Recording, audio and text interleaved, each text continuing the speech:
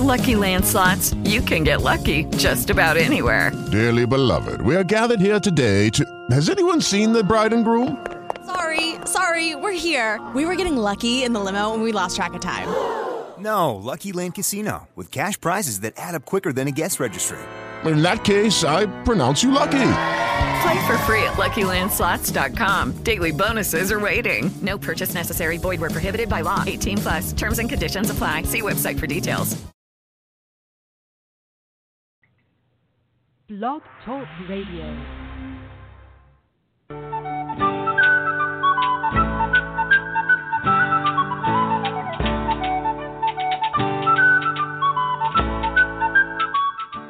Welcome to the Spiritual Unity Radio Network, a station dedicated to the concept that all manifestations of the divine are equally valid. Join Reverend Terry Power HP, Robin McKean, and all the hosts for programming covering a wide range of spiritual topics, right here on Blog Talk Radio.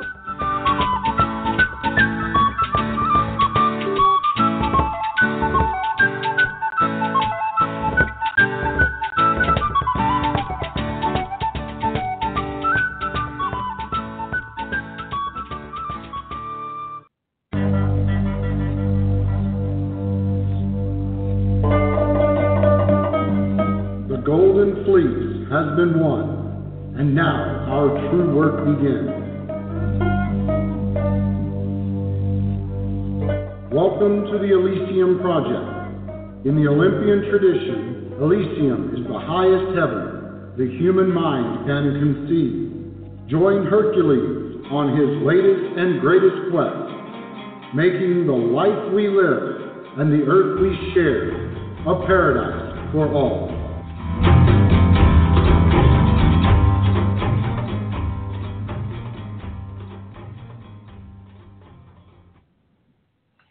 Greetings and welcome to the Elysium Project. I'm Hercules Invictus, and today is our Path of Public Service show.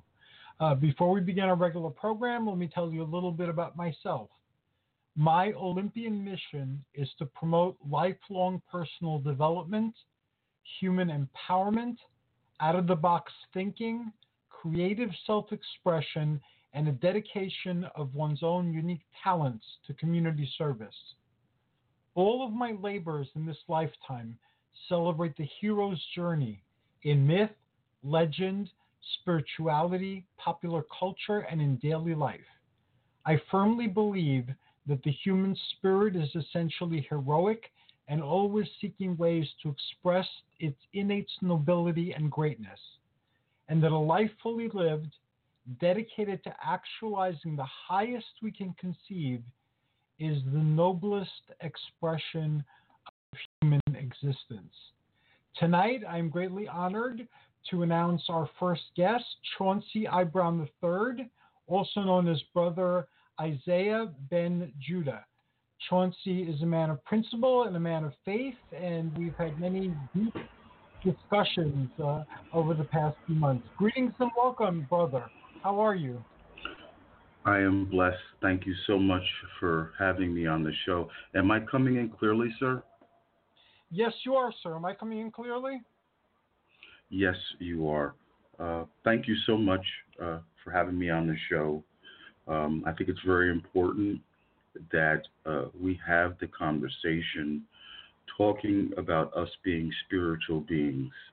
We spend a lot of time talking about the physical realm and the transition and the day-to-day goings-on in our physical life.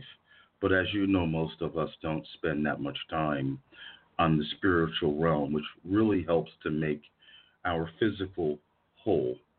I'm honored to be here tonight and to share whatever insight and knowledge I have as it relates to the spiritual realm or upper level of consciousness. And I'm greatly honored that you're here, and I'm looking forward to our discussion. One of the things that we've discussed before is that many times people don't listen to what other people are saying. And because of the curse of tongues, which was placed on humanity during the time of the erection of the Tower of Babel, often we don't understand understand each other because we speak different languages. And the different languages don't always have to be different language group. A lot of times when speaking English, people don't understand each other because they're coming from different places. And the example I like to use is that the words noble and gentle, they have specific meanings in our day and age. But where those words came from, they meant something totally different. A gentle was somebody from the gentry, the landed aristocracy, and a noble was someone from the nobility.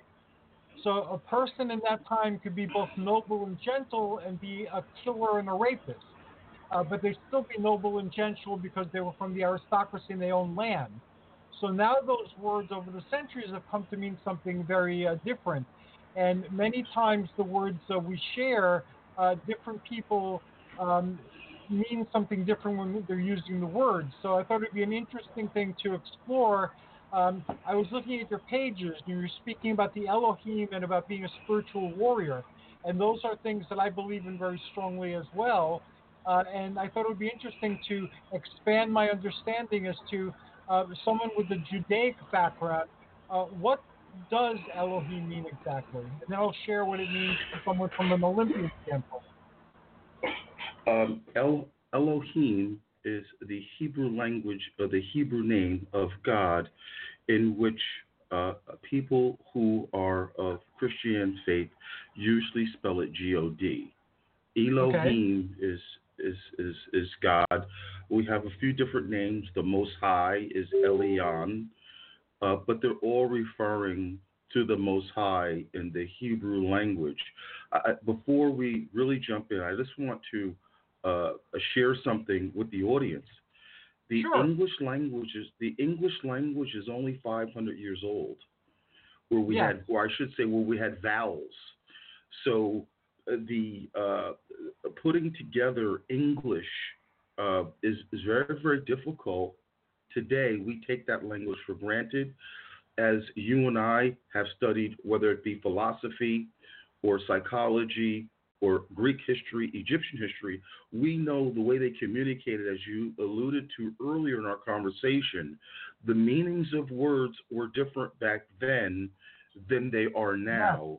And I'm glad that we have this opportunity to break down and share some of these words to help people understand what they mean or what they should mean today, where it lost its meaning through time, on where we exist today. Awesome. I'm glad we're on the same page for that, because it is important to know where these words come from and what they meant originally.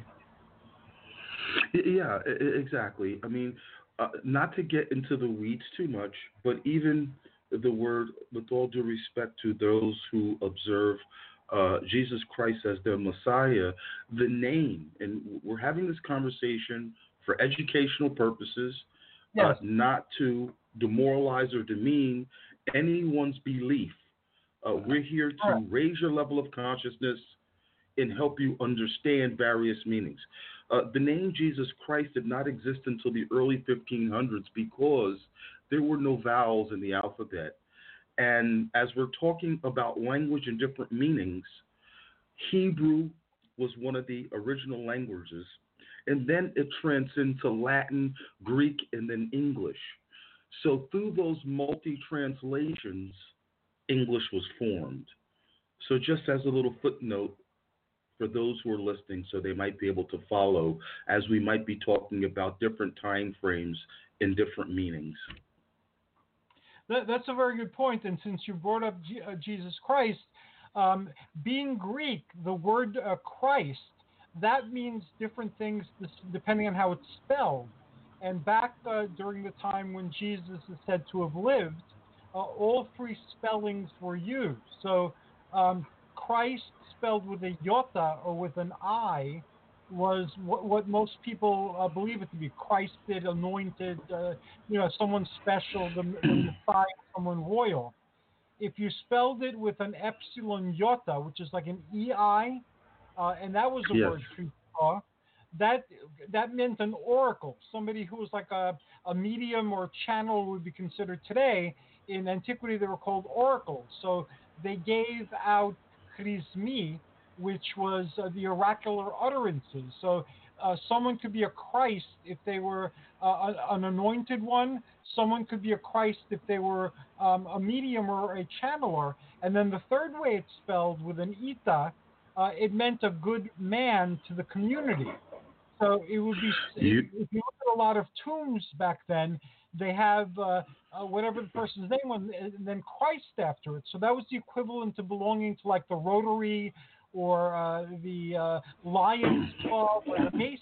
You know, you had that put after your name. So if you were a benefactor to your community, if you helped other people, then you are Christos spelled with an ita.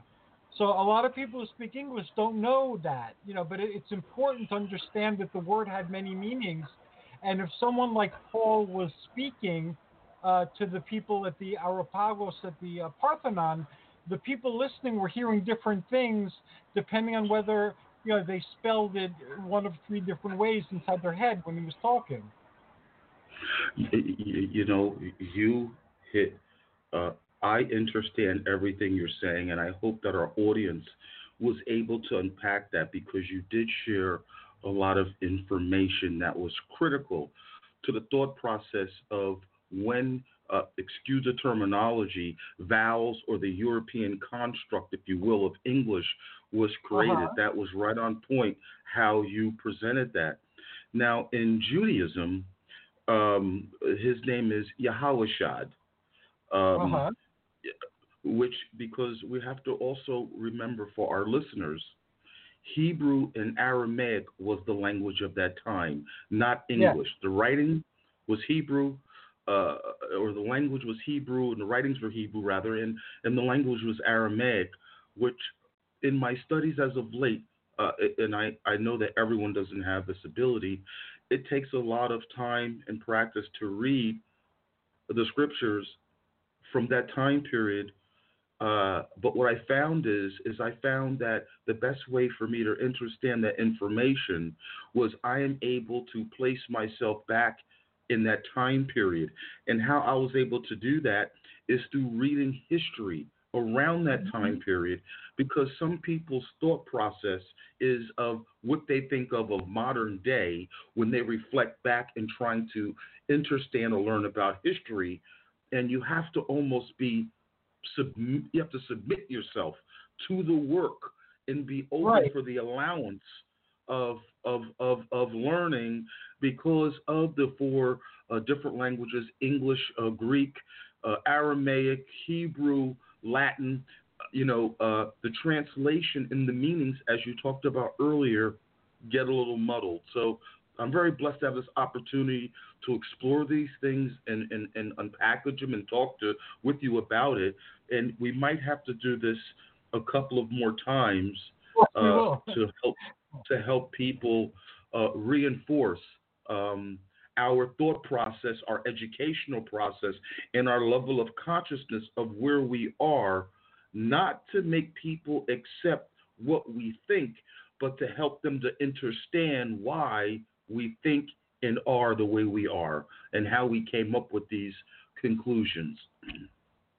I agree wholeheartedly, and like you've said several times, this isn't to try to convince somebody not to believe what they believe heartfelt. It's just to give insight into how these ideas evolved over time, and how they may have meant something very different to the people who lived during those times than they mean to us when it's been translated through all those languages and cultures, each one that added a lot of meanings that might have been very alien to somebody living at the time of Jesus or at the time of Socrates. Amen. And Hercules, if I may, I would like to add a footnote to our points now. And I'm going to use myself as an example, because I don't want anyone to feel uncomfortable. Religion as well was created by man.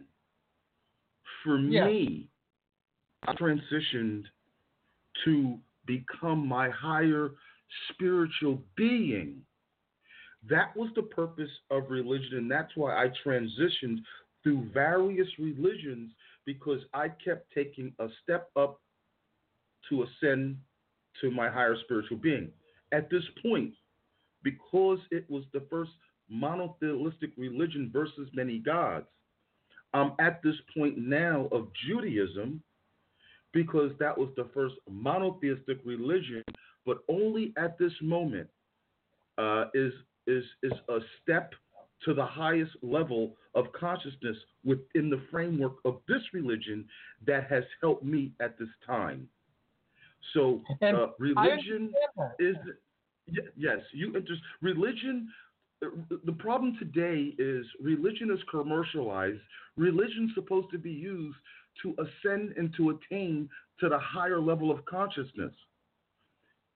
And we're not doing that today. And that's how come people get so tied up in emotions, and so people get tied up in anger and all of these other feelings, because they are internalizing things that are in the physical realm, and they think that they can control the physical realm versus being above all things that exist. And you monitor those things rather than control the things on earth. That's why you have stress, anxiety, and chaos. You cannot harness physical things. One has to have the ability to their level of consciousness rise above all things.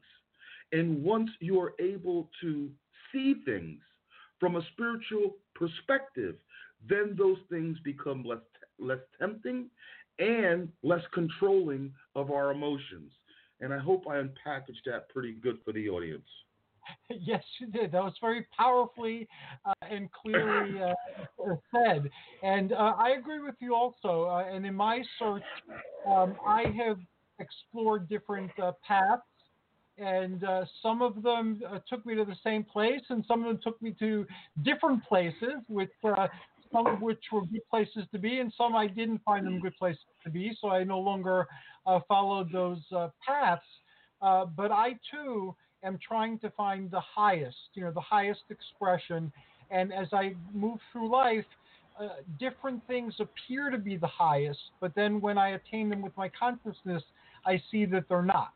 And there, I thank the road, and I thank those who helped me get to the point where I got.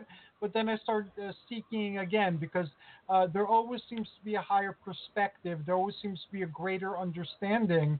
And as you know, if you move on the spiritual path, you see beyond the concepts created by man or developed by your own mind. There is a higher intelligence. There is a great goodness in the universe, both the physical universe and beyond it, and understanding that reality and being nurtured by that reality becomes ever more real. And many of the things in the physical world become illusory because they're created from your mind. And they're like fantasies. Some of them are pretty bad fantasies, too. You hit the nail on the head. And you and I are a perfect example, and we talked about it earlier off the studio.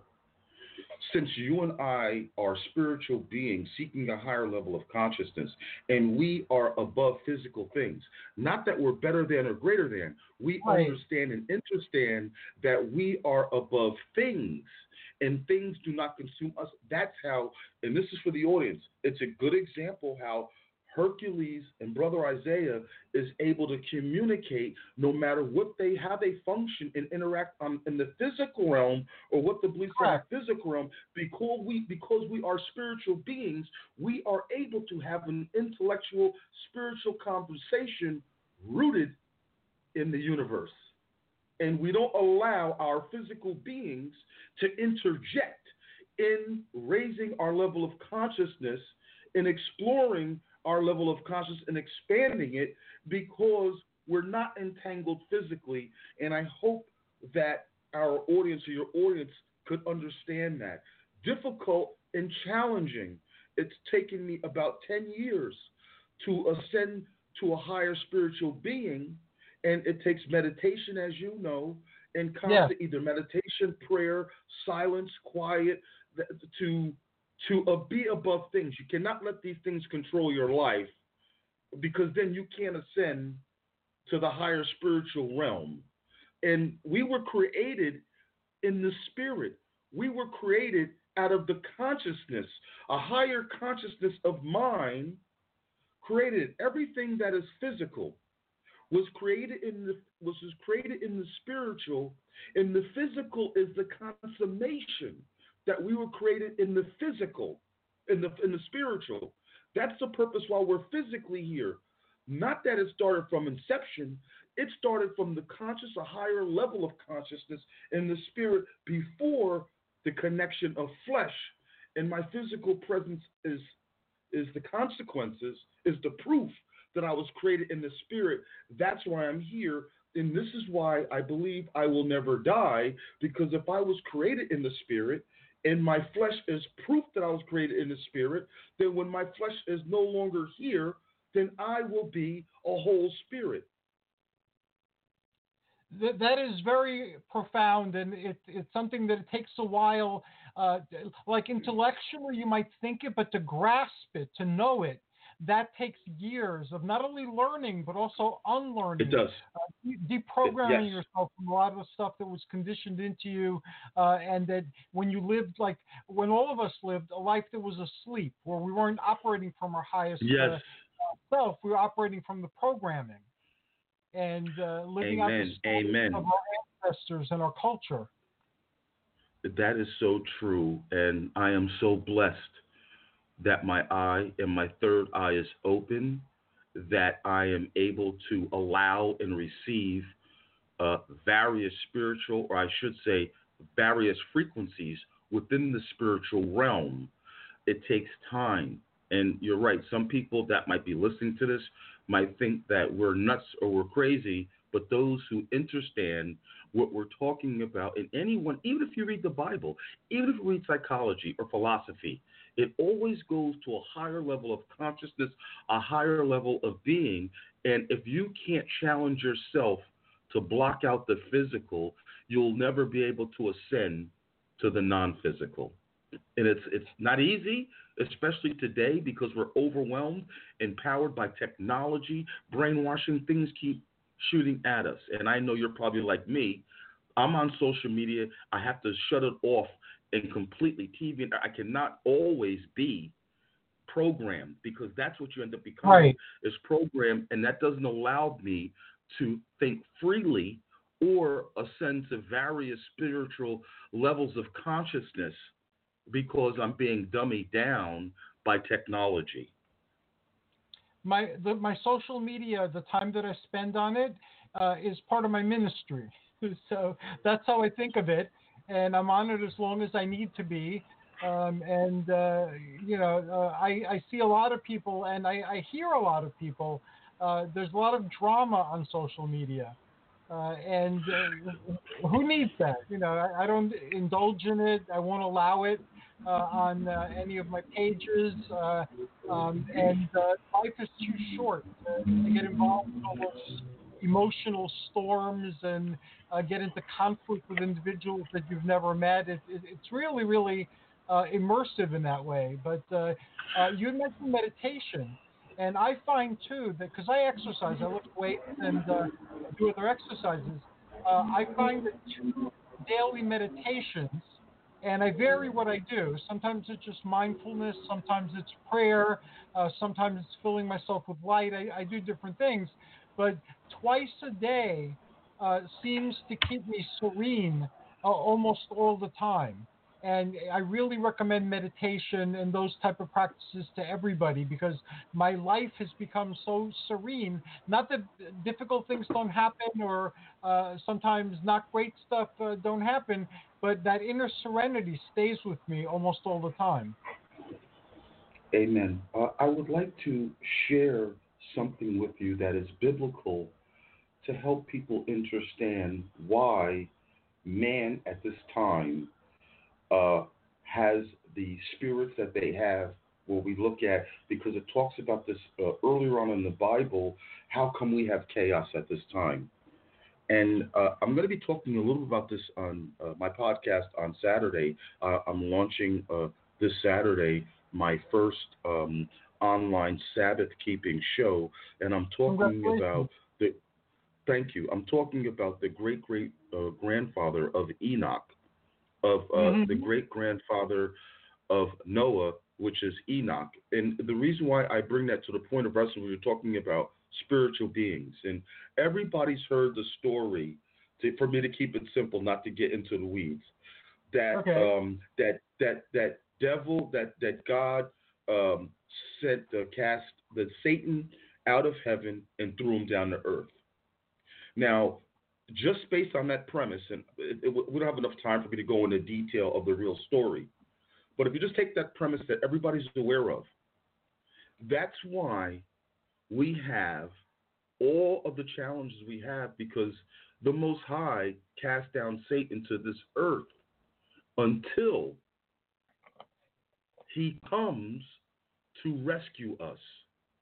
Now, whether we believe it or not, these are historical records that have been written thousands of years prior to us, as many other stories that have come true. So if God, or whoever, God or the Most High, cast down the evil ones to hear, they're taking on all of these various spirits. And I have to attest that I was consumed at one time in my life by evil spirits. And I am so thankful and blessed that I didn't die, I didn't hurt anyone, that I was able to recover from my substance abuse and alcohol, and now I can see clearly. The devil, or if you want to call him, these bad spirits are looking for weak bodies where they can use them for their own purpose. When we say, I knew that person, how did he shoot up that school? He was a good guy. Because the evil spirits on this earth will look for host bodies and commit acts that are immoral, etc. That's why it's important that we have conversations like this to try to ascend above the flesh and above the physical, because everything that exists is in the spiritual realm, and the physical is only temporary, and it's only a mental projection of our perception at that time. Very well said. In my spirituality, which is a mythic spirituality and focused on the Olympians, the story is told slightly differently, but there are also spirits that are older who do not mean humanity well, and they've been imprisoned below the earth, but sometimes they're able to get out, and they're also able to influence people, because even though the Olympians won the war is still ongoing. It's like, a Cold War, I guess you can call it, and continues to our present day. So you do have to be mindful and not be weak, where you're being controlled by something that isn't you. And I know from my days of investigating the paranormal, that when you go into a place that's haunted, and when people are being possessed by spirits, a lot of times you have to question whether what you're feeling is you or something not you, because a lot of times you feel extreme emotions of depression, of sadness, of anger, and you have to ask yourself, is anything going on in my life that would cause these emotions? And you often find that no, nothing is going on in your life. So then you have to look at what's trying to control you, because these spirits feed on that energy, and these spirits also want to keep you stuck in that energy with them. So discernment is very important, and knowledge about these things is very important. Hercules, thank you so much. If I may, can I please reference two Bible verses in the Old Testament? First, I'm going to talk about when you talked about the heart, and this is my favorite biblical quote from Jeremiah 17:9. The heart is deceitful above all things and beyond cure. Who can understand it? Now, as we think about that for a moment, I want to take you to another Old Testament quote from Ephesians 6:12. For we wrestle not against flesh and blood, but against principalities, against And powers, against the rulers of darkness of this world, against spiritual wickedness in high places. This is exactly what you're talking about. This is exactly what is going on today. And I am honored and blessed to be a warrior and a servant of the Most High to help with you, my brother, raise the level of consciousness of humanity. And hopefully, if we save one soul tonight, or we raise the level of consciousness of one soul, and that multiplies to two souls, I am grateful and thankful. As am I, and thank you.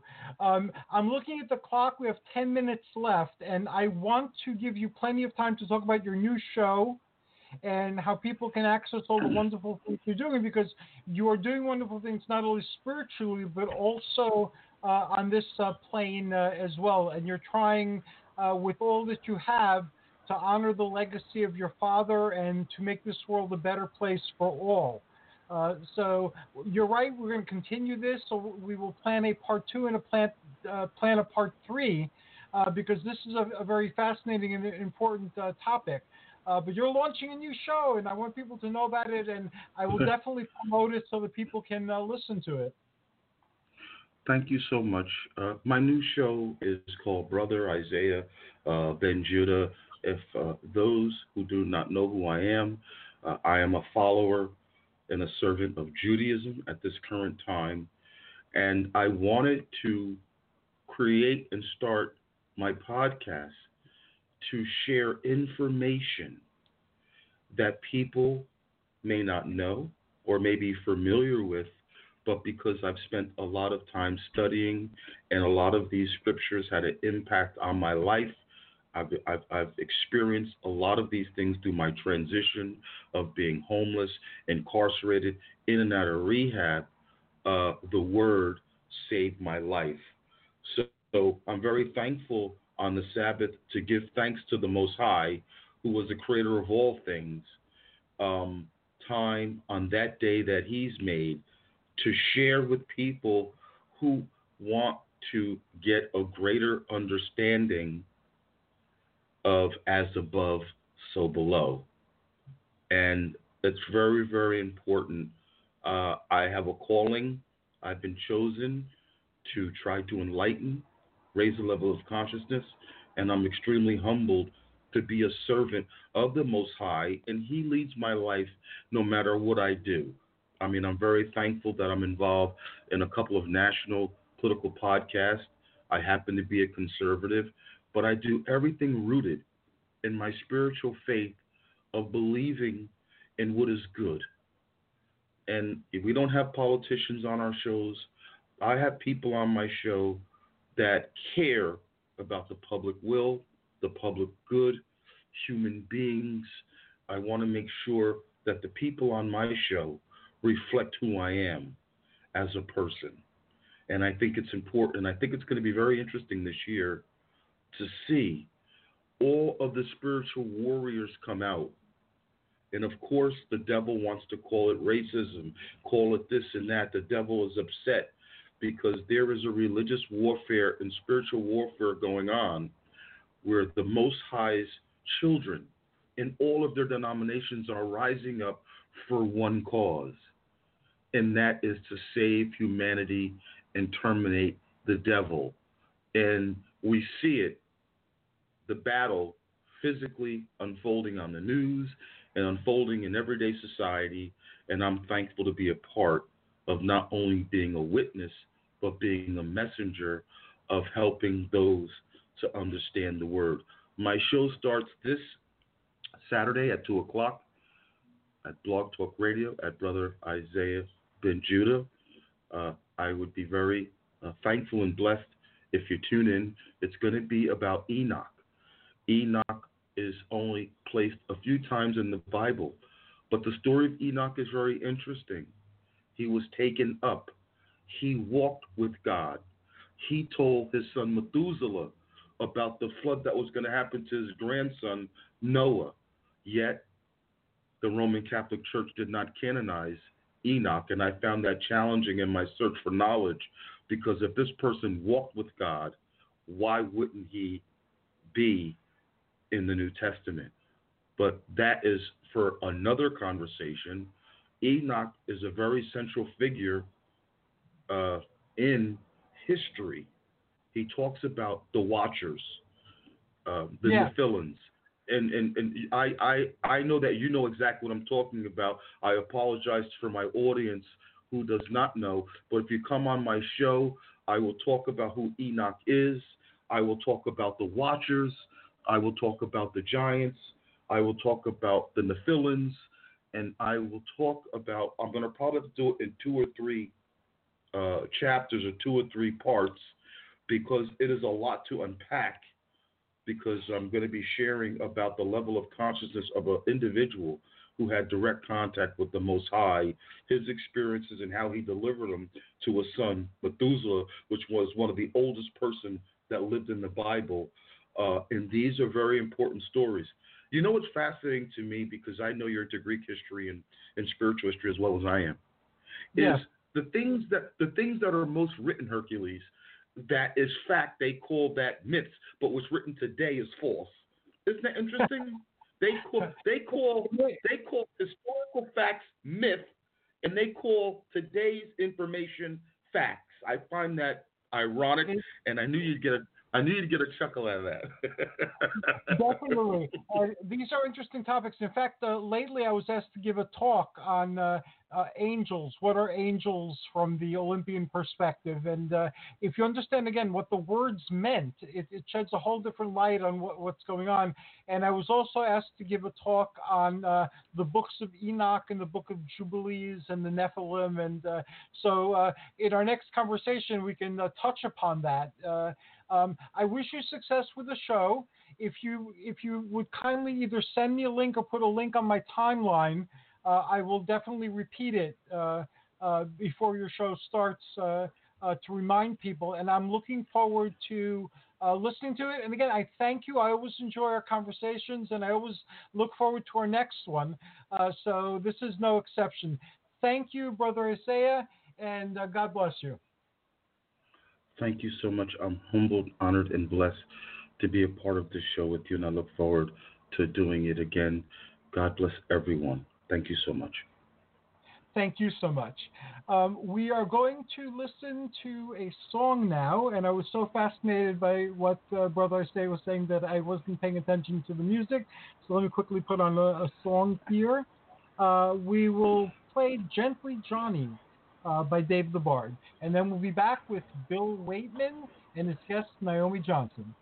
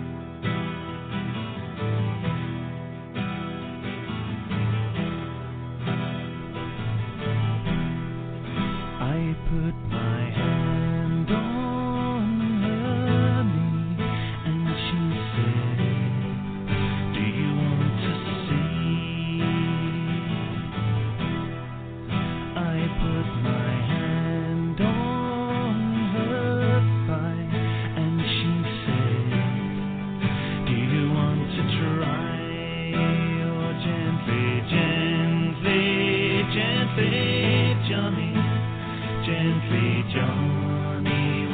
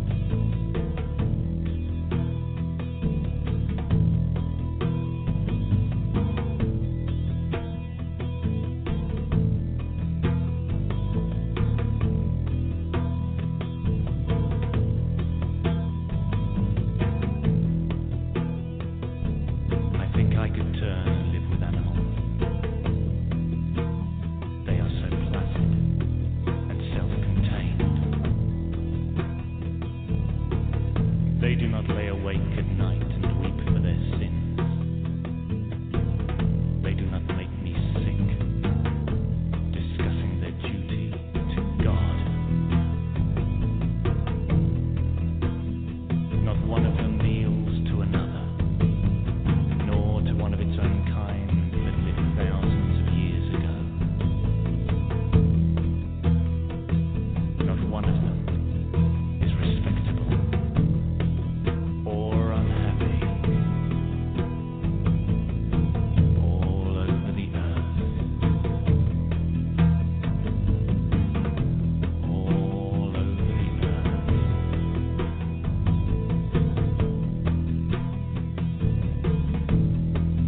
I put my hand on her breast and she said, "Do you want a kiss?"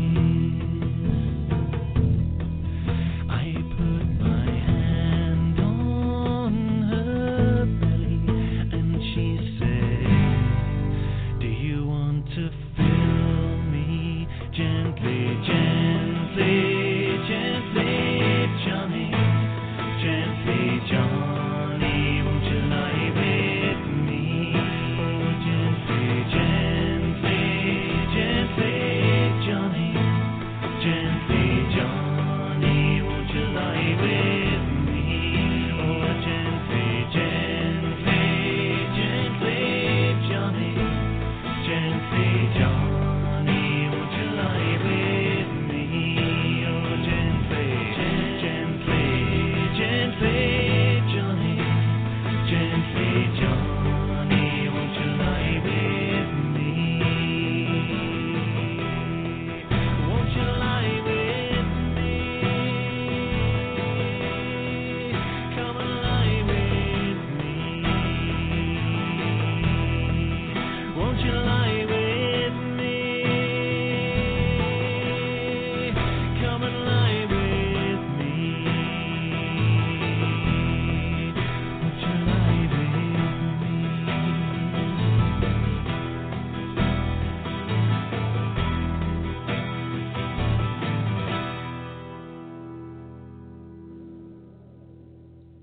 Greetings and welcome back to the Elysium Project. Today is our Path of Public Service episode, and our next guest is no stranger. It is the legendary Bill Waitman. Greetings and welcome, Bill. How are you on this wonderful night? How you doing, Hercules? I'm doing fantastic. For those who don't know, Bill and I were in the same field for very many years in workforce development, and Bill was something of a legend. And our paths first crossed during the Jobcast days, which were a partnership between the Department of Labor in New Jersey and the PBS of New Jersey, which is called NJN.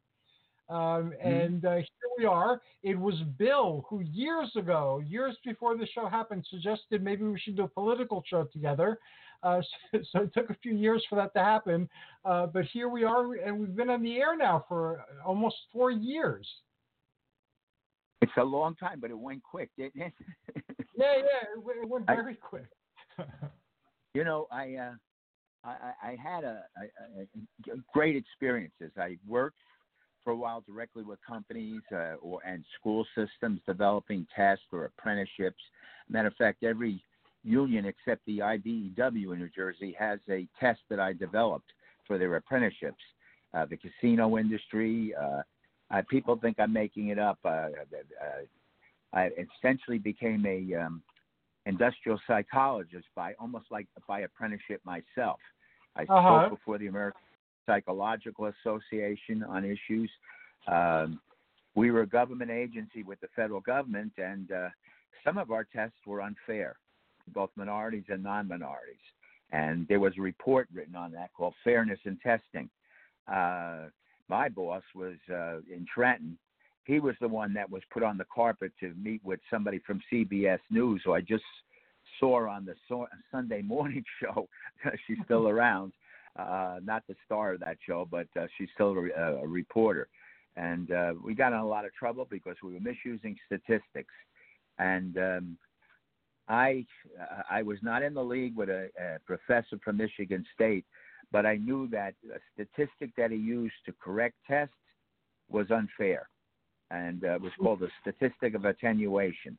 And no matter how hard I said it, that nobody would listen. But then they heard, and Rutgers and a whole bunch of universities got on board, and they were angry about it, and it changed my life in testing. So I wound up and did other things. I worked to develop, as I've said to you and others many times, Amtrak. I ran into problems there because Governor Whitman decided to quit the board of the system that runs Amtrak, and she wanted me to cease and desist on a program. I was trying to get a school in New Jersey. I wound up getting a school, and you're from New York. I think it was called Dowling College in Queens. And that was not really suitable for New Jersey workers. That was kind of crazy. And I think that Amtrak Sicela could have been better and more better. I know that they're coming out with a faster model, and the original one was made by Bombardier, a French company, and GE. And I got to ride that in, like on a, a small railroad track in Plattsburgh, New York. Then it became a system that ran all the way from Northern Virginia or further south to Boston. So, yeah, we have a lot in common. I was in politics, and when I had a house fire, the local state senator, a hero to me, a Republican no less, brought me back up to Sussex County because it was very hard for me to take care of family needs and drive 103 miles to work. But I did it, and it was enjoyable. I mean, I got involved with every agency under the sun through his influence. I mean, I worked with the Kennedys on there. They had an oil program, Joe Kennedy for Oil, which was out of, I guess, Venezuela or one of those countries down there, where it was hooked to a regular American gas chain, an oil chain, and everybody that qualified would get 100 gallons of oil. And though that's not much for a winter, it keeps people warm. And I took care of heating and electric and other things, and moved on to every other area. At one time I was on about 15, 20 boards, including the college and the Sussex Tech, who made me their Hero of the Year, took me to Atlantic City. Awesome! And I won an award. That is awesome. And then I worked with an organization called the Senior Quality of Life. Now I'm a senior, suffering the abnormalities of being a senior, but it was well rewarded. Children. I headed a youth corps. I was part of the youth corps program, which was taken over by another nonprofit. I was with Norwestcap, which was 7 counties, and a whole bunch of things along those lines. And I thank that senator. The last time I had a couple of moments with him, he was always the senator. I think I've said this to you many times, and if there's political listeners, he was always the senator that was called on by either the Republicans or the Democrats to vote on a key issue. The Republicans didn't want to be embarrassed, so they had him step up because he couldn't be beaten. Just a great, wonderful man. I remember my last conversation with him was he was getting sick, and he said to me one day, "You got to find me a job." And that was sad. I watched him go all the way down. He was definitely a hero. I mean, I had friends. I had a friendship with Governor Florio and Governor McGreevey and a few Republican governors, not Governor Whitman, although I had her niece working for me. And they always wanted me to fire her, and I never figured why. Well, maybe I did. I didn't. I became a regular. I did a lot of training at the Mars Candy Company, where the workers were getting new skills, and they normally didn't deal with government. They had called me their best. I'm bragging too much, I guess. That's okay.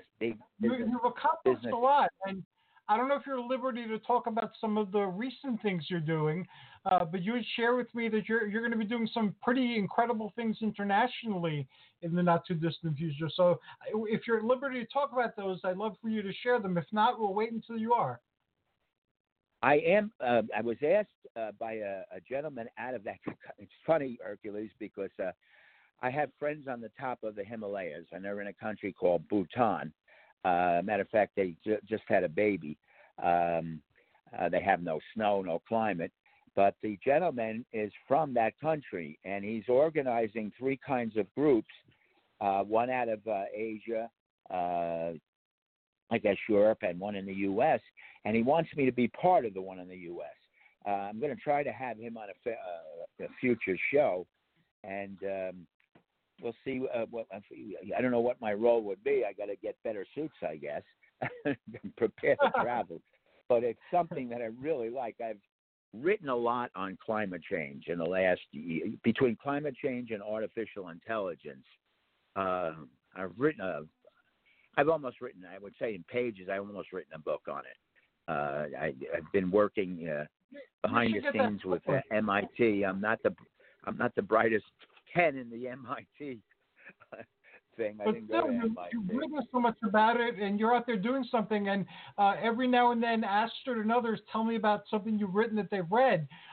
Please feel free to put links up to what you've written, and this way your fans can basically read these things. That'd be awesome. Because you write a lot.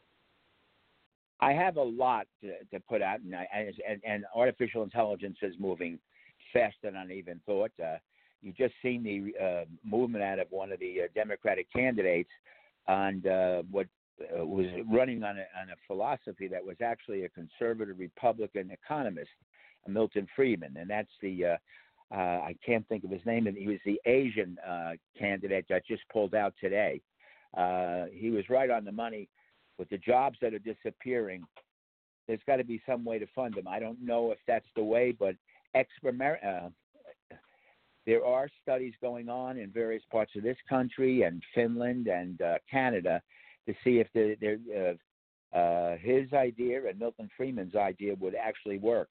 We're going to have as I said to you and others many times before, I'm expecting 45 to 50 million Americans to lose their jobs.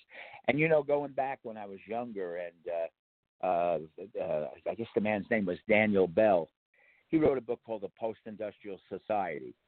We were losing jobs in the 70s, too, to automation. I mean, there wasn't robotics, but I remember spending a lot of time. I gained too much weight, actually, at Nabisco. And you already heard me talk to you about M&M's. I shouldn't say this, but I used to drive home from Trenton on Route 206 and stop at M&M's and get some candies out of their bowl. And Nabisco was pretty good to me, too. I enjoyed trying. Unfortunately, they got bought out by another company, but they were over 100 years old. And Kodak, I was actually flown up to save. But yeah, I'm writing a lot on things. I'm trying to make it, for people easy to read. I'm going to tell you something that I'm going to do that's a little controversial. So I want you to, at the end of this, to use that notion that this is not reflected on your station here. Okay. I am seeing a notice that it's in Sussex County, and it's probably happening in some of the southern counties, where politicians who should know better are lobbying with municipal towns to end red flag laws. Do you know what a red flag law is? You explained it to me, but why don't you explain it to our listeners? Okay, a red flag law is a thing, is a law. New Jersey and New York and other states have them. I don't think it's reached the federal level. But if an individual has a lot of guns and is acting very weird, either the police or the family can step in and have those guns taken away. Now, they're lobbying in municipalities. I don't know how they're doing. They passed the bill in Franklin the other day that they are a proponent of stopping red flag laws. We've went through so many school shootings.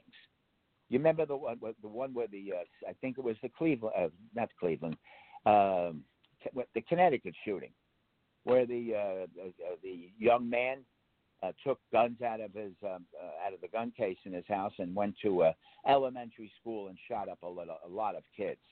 He should have been stopped. And and so many other schools have been stopped. The president has always stepped up and said he was going to stop this, but his words are just not really the truth. I mean, he's constantly in counsel with the head of the NRA, and I don't, there's nowhere that I believe that we have a legitimate military group or that was put into the Constitution.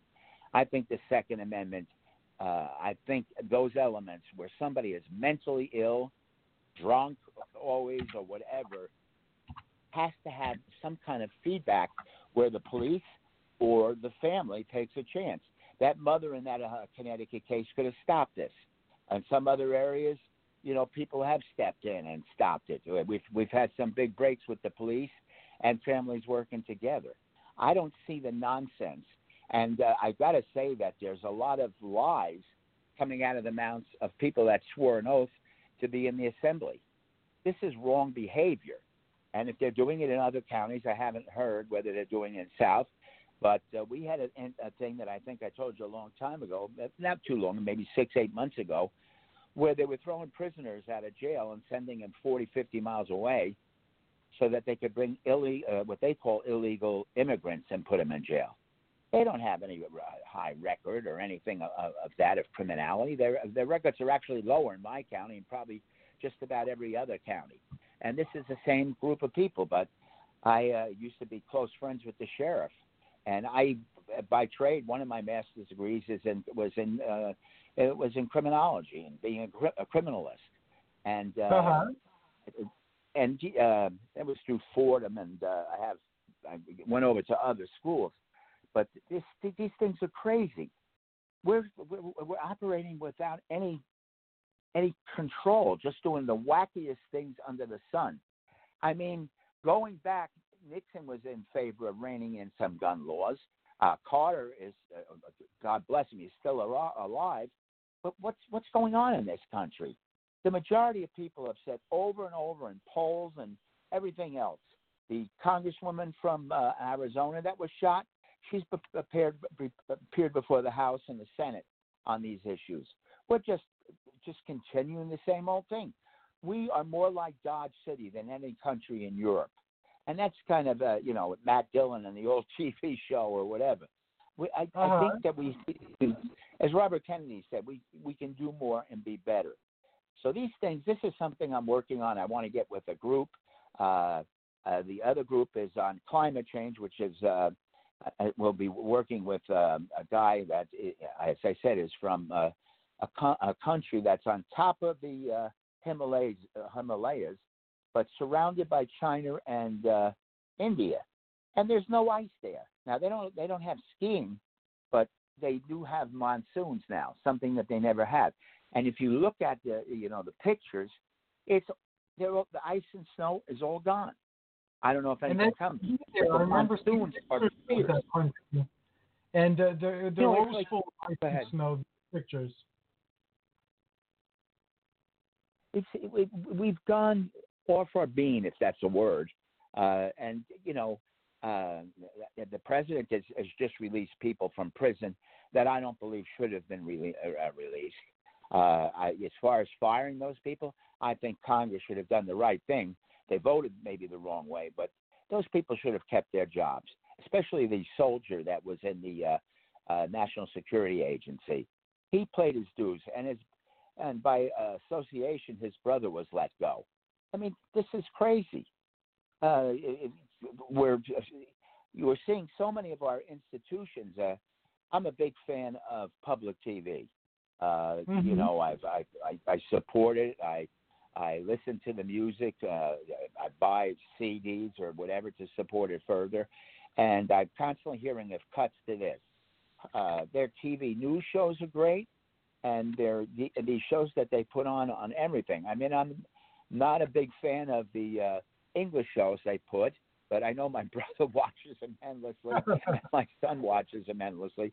I know there's great actors and actresses in them, but we're closing every avenue, and the news of Fox becomes the news for everybody, and that doesn't make sense.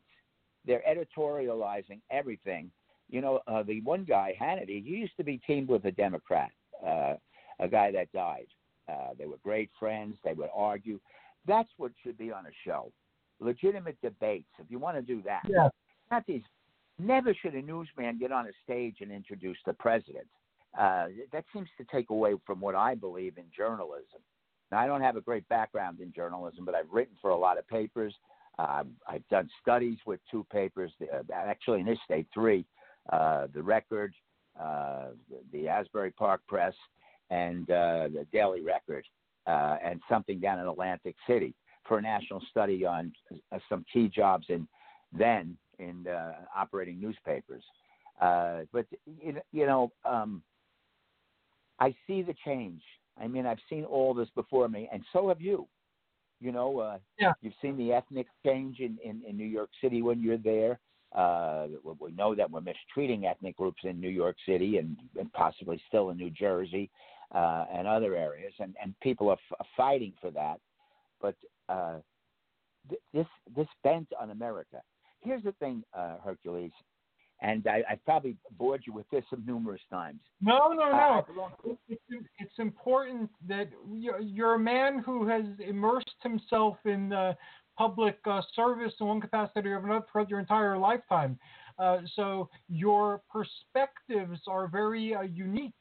And though people may not agree, which is their prerogative with some things, they should listen because we can learn a lot from your experience and your insights.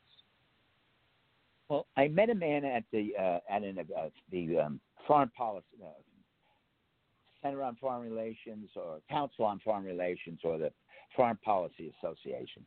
His name was Joseph Nye, N-Y-E. Joseph Nye was in a number of administrations, and he coined a term called soft power, doing good things around the world.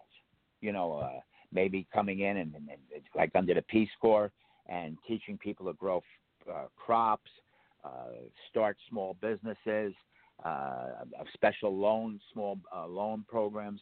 Like my friends in the Himalayas, they wanted mountain bikes. There's supposedly some agency in the UN that does that. But we were doing a lot of this. Now we've cut almost everything out. He just cut a lot of dollars out of the World Health Organization, and he's continuing these cuts. He exaggerates about the monies in NATO. I know for a fact little Estonia, the president of Estonia went to high school near me in Richfield, and not far from you in Leonia. He was there about a year or 2 ago. And, he came back and walked around the school and went out in the community. And the people in Leonia were very proud of him. And he went back to his little country, which became a computer powerhouse. The Russians try to tap in. They wanted Estonia back. But, we're ready to sacrifice everything. Like the president the other day said, NATO is just about done. I can't wait to see it's done. We would be by ourselves. I know that there may be some Christians in there of various backgrounds. In the Bible, they talk about the U.S. or a country like the U.S. They use the symbol of the bald eagle, and they use the Russian bear, and they use the Chinese dragon. This goes back a long ways. Somebody in religion sense had a good forefight. We're giving up everything. This alliance has been around for 75 years. He's arguing about what they pay. He always talks about Germany and Merkel, and Merkel is probably one of the best leaders in the world. I mean, she's having some problems with her party, and that's a problem too in America. We don't study foreign policy, and along those lines, every take the State Department. You're from Greece. I don't know if there's still a desk for Greece in the State Department, but every nation had a desk. Every region had a desk there were experts from 3 or 4 administrations that hung around, bipartisan in every way. Now we're firing people left and right. In the Justice Department, 4 prosecutors resigned because the president mixed around, and he doesn't have that authority. And it's up to Congress, bipartisan, to step up. Now, Congress is stepping up on his foreign policy whims, like what almost happened in Iran. Now, people can tell me that Iran is a hostile nation, but we're part of that. There was a 5-nation agreement with China and Russia included. We were included, and actually a 6-party agreement, Germany, France, and then the UK. And we worked out a deal where they wouldn't use centrifuges and everything else to build more nuclear weapons. The thing is that Iran, and you've been around as long as I have, and you're not far from it, Fairleigh Dickinson University used to have about 30% of their students were from Iran during the Shah's rule. The Shah actually was put in power by us. We threw out a guy, I think his name was Mossadegh, and we overthrew the Shah, UK, and not the Shah, but we overthrew Mossadegh, and we brought the Shah in, who was our puppet, and he did everything he was supposed to do. But he never related to all the people. Actually, I thought he did a good job with the college students. That's what you do. You send them to the U.S. or the, or the United Kingdom. We have a major problem. I'm jumping all over the place, so I hope you don't mind me. We take in about there's a lot to discuss.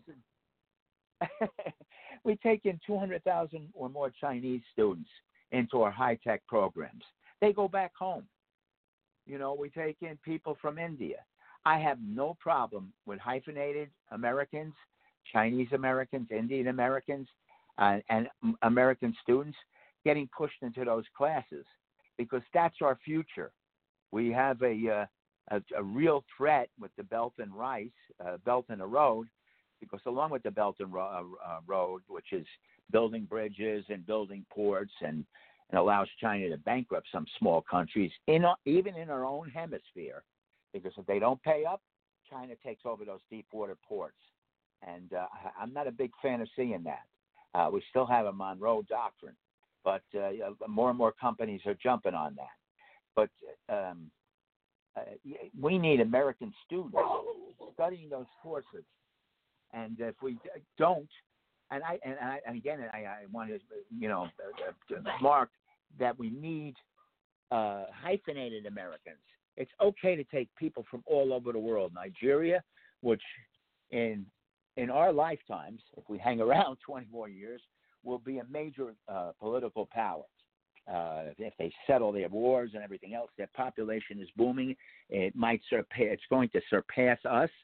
So then you've got China, Russia. Actually, I think Nigeria will surpass Russia, which for a long time had a losing proposition in population, primarily maybe to vodka and bad habits and lack of food and everything else. I don't know what's going to happen with with Putin becoming almost a permanent leader until he drops dead, and China with a permanent leader. We need to start preparing our students. This is one of the biggest things for me, and it includes artificial intelligence. But artificial intelligence is moving in different directions with machine language. Right. These things will think, and they'll write their own code. I know I've said this on your show many, many times, but coders are going to disappear. A lot of even skilled jobs are going to disappear. We have to find ways to retrain in a better way in this country. Sometimes we train for jobs that don't exist. I don't think the $1,000 a month program that was advocated by the Democrat that pulled out today would actually suffice in the long run to fund people. I mean, we're not going to live. I wish I had. We got to get this tape from WCBS Radio. They had the guy from Wired magazine, the president. He did an interview on the TV News, and he did one on the CBS News in radio in New York, 880, and he showed a lot of negativity, what's going to happen to this country, And I don't have all those things here, but workers most likely will never work for one company or even 5 again. They're going to work. Things are going to change dramatically. You remember when they were talking, when we were younger, they talked to us about, well, we might go through 5 or 6 jobs before we settle one. It's almost impossible now that might happen, because we're not going to last long with these companies. So there's going to be different systems that have to be erected. I mean, you have that American Workforce Association. You need to look at that. But this is the big issue of our time. What's going to happen? They were saying 2020 would be the year. At some point, we're going to realize it's the year. I mean, I make the point, you walk into Walmart and people are complaining about immigrants. When you go into Walmart, what you see is not immigrants. You see self-managing computers that score the objects that you buy.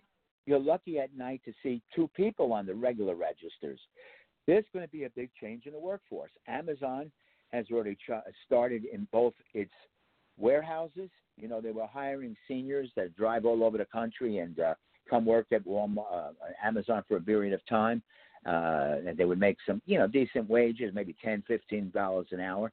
But that's going to be replaced by robots. How are we going to fund everything? I brought up the example, I think you just the other day, where a robot came out to tell the family in a hospital how sorry he was that their patient, their relative, died. That's mind-boggling. It's getting crazier and crazier, and we might even see they're talking about everything, even baseball. Take a thing like baseball. Now maybe they'll get tired of the ball players and go to some kind of form of robotics or some other scheme. I mean, every occupation that's under the sun is going to change. I know that when I looked at Nabisco years ago, I saw that those Project Logic controllers, they were pushing those cookies and they were looking for defects. The people on the lines are not that fast or quick to pick up defects, and defects take away from your business. The country, I read years ago that the companies that existed 10, 20 years ago wouldn't exist. Well, AT&T is not the AT&T you and I grew up with. That's a reality. Mm-hmm. Some other company bought it and, used their name. They're a whole. Xerox is not the company. I think it was Mr. Welch and his girlfriend or wife that ran it. But the country is in a precarious position. It's saying it's going to go back and make computers and other stuff. Let's see when that happens. But many of the companies that exist today won't exist tomorrow. And, we're seeing things in military with more of a movement to robotics and other things. We saw how inaccurate they can sometimes be in the case of Iran shooting down a plane from the Ukraine, which was ironic. And it was ironic there were about 50 Iranians on that plane. But there's so many possible ways now to have missteps with the U.S., with Russia, with China. Hacking is on everywhere. I got a call this morning. I don't know if you get it. I'm collecting Social Security now. And the guy was out in Nevada, but he wasn't. He had an Indian accent or maybe some other related neighboring country. And he said my Social Security card had been taken away. I had to call him. I knew this was a scam. I called the FBI, but they're so robotic now. I wanted them to investigate because you can't get anybody on the phone. You get a guy and he'll say, let me transfer you to this number, and it's a recorded message. Right. You might as well just directly to Social Security. We're going to face all kinds of theft, and that's going to widen up. Even a little country like Macedonia, and just to go to Macedonia, I just kind of think of Michael Flynn got out of jail, and he basically was a spy. I don't believe the times we're in. I got to ask you, Hercules, we look at religion sometimes. Do you think it's possible that this could be the end of days or the stuff where I don't know. my spirituality is a little bit different. There is something going on, and it is reflected in the early Greek myths as well.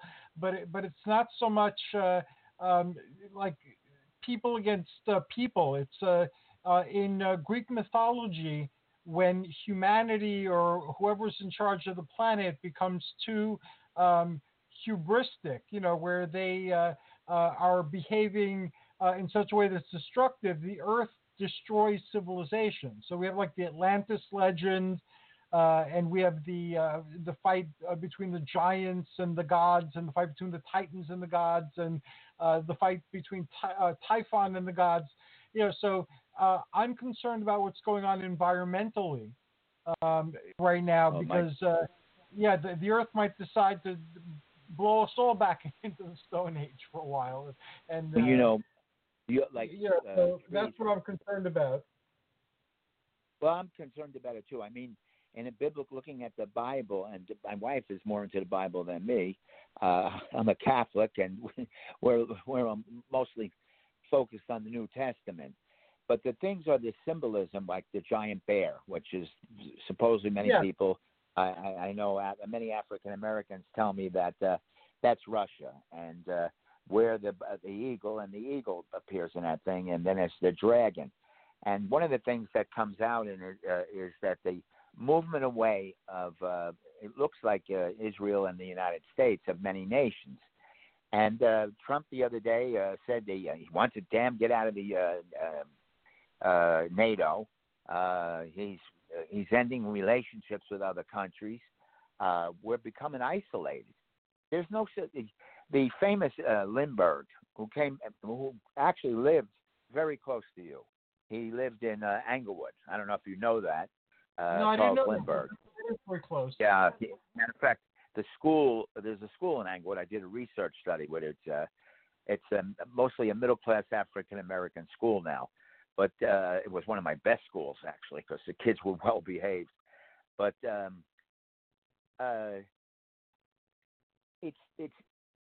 Lindbergh was one during World War II, which was pushing for more ties with the fascists, a more independent role for the U.S. And I don't think that would have worked for us. And I don't think it's going to work for us now. We did for 75 years. I don't agree with armaments and wars, and I think many of the wars were ridiculous and shouldn't have happened. I kind of think, one of the big things in my life is I met Henry Kissinger 3 times. They were all books that he wrote, and I think how he worked with China for the short term was miraculous. He pulled them away. The Chinese were ready to go to war with the Russians and maybe us, but he pulled them away, and he pulled them into our orbit. And Mao was still around, and he was kind of cruel. He had a guy named Zhou Enlai who could have been a great world leader, but Mao was jealous of him. As a matter of fact, we had a guy named John Foster Dulles, Secretary of State. I don't know if it was in your ear or it was in mine.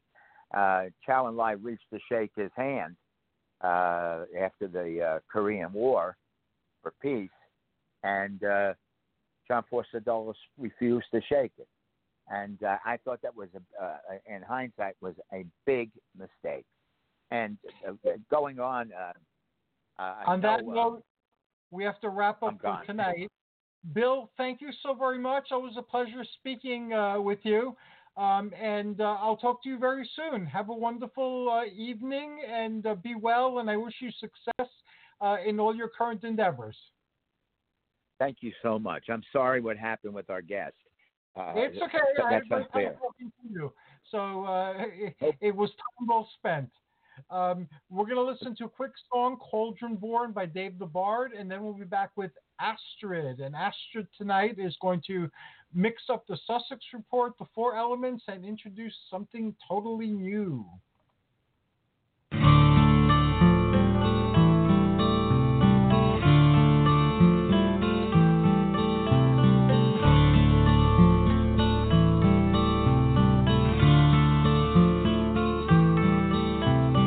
Sunset, moonrise, and see how the land is you. You feel so lonely. Come with me and let me show there are others just like you, who feel the powers of earth, sea and sky, of dragon and fairy and shades of the night. Hear the call of our ancestors of blood and bone, of womb and tomb and standing stone. Lady, stir your cauldron well, chant your words and sing your spell. Deep within this darkened hall, hear the goddess Ceridwen call.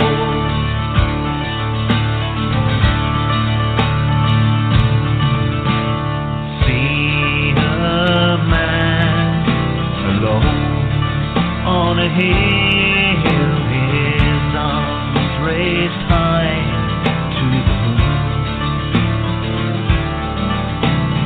chanting words, a charm, a spell of power, a witch's rune. He calls to the powers of earth, sea and sky, of dragon and fairy and shades of the night. He calls to his ancestors of blood and bone, of womb and tomb and standing stone. Lady, stir your cauldron well, chant your words and sing your spell. Deep within this darkened hall, hear the goddess Ceridwen call. Come and taste of the cauldron's brew and magic she will give to you. You will dance in the eye of the storm, your Ceridwen's children, the cauldron born.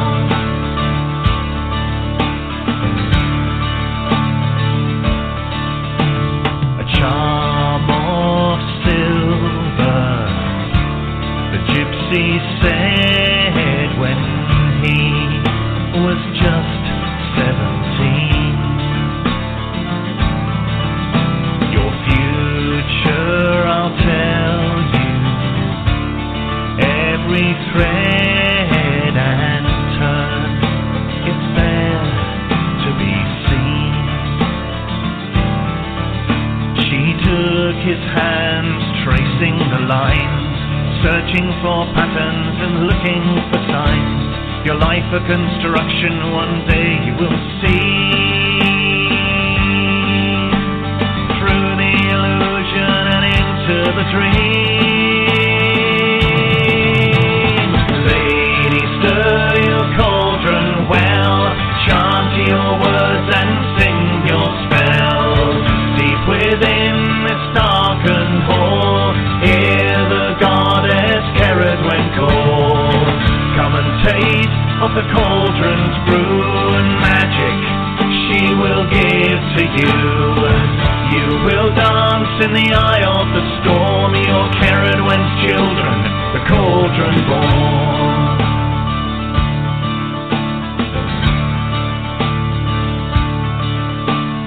So we stand on this hill, our shadows are cast by the moon, chanting words, our charm, our spell of power, our witch's rune. We call to the powers of earth, sea and sky, of dragon and fairy and shades of the night. We call to our ancestors of blood and bone, of womb and tomb and standing stone.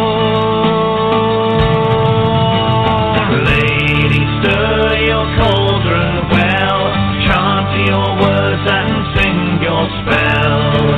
Deep within this darkened hall,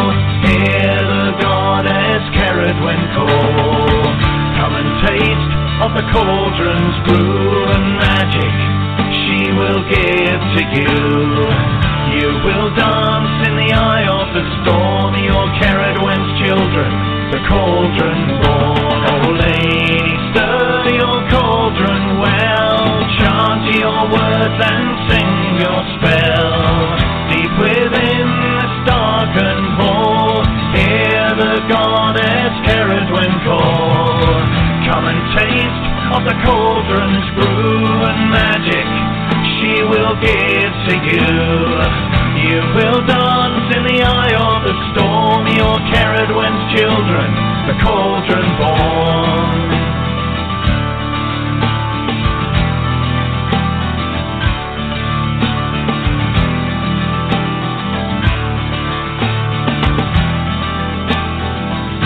You're the cauldron born, cauldron born, we're the cauldron born, cauldron born, we're the cauldron born.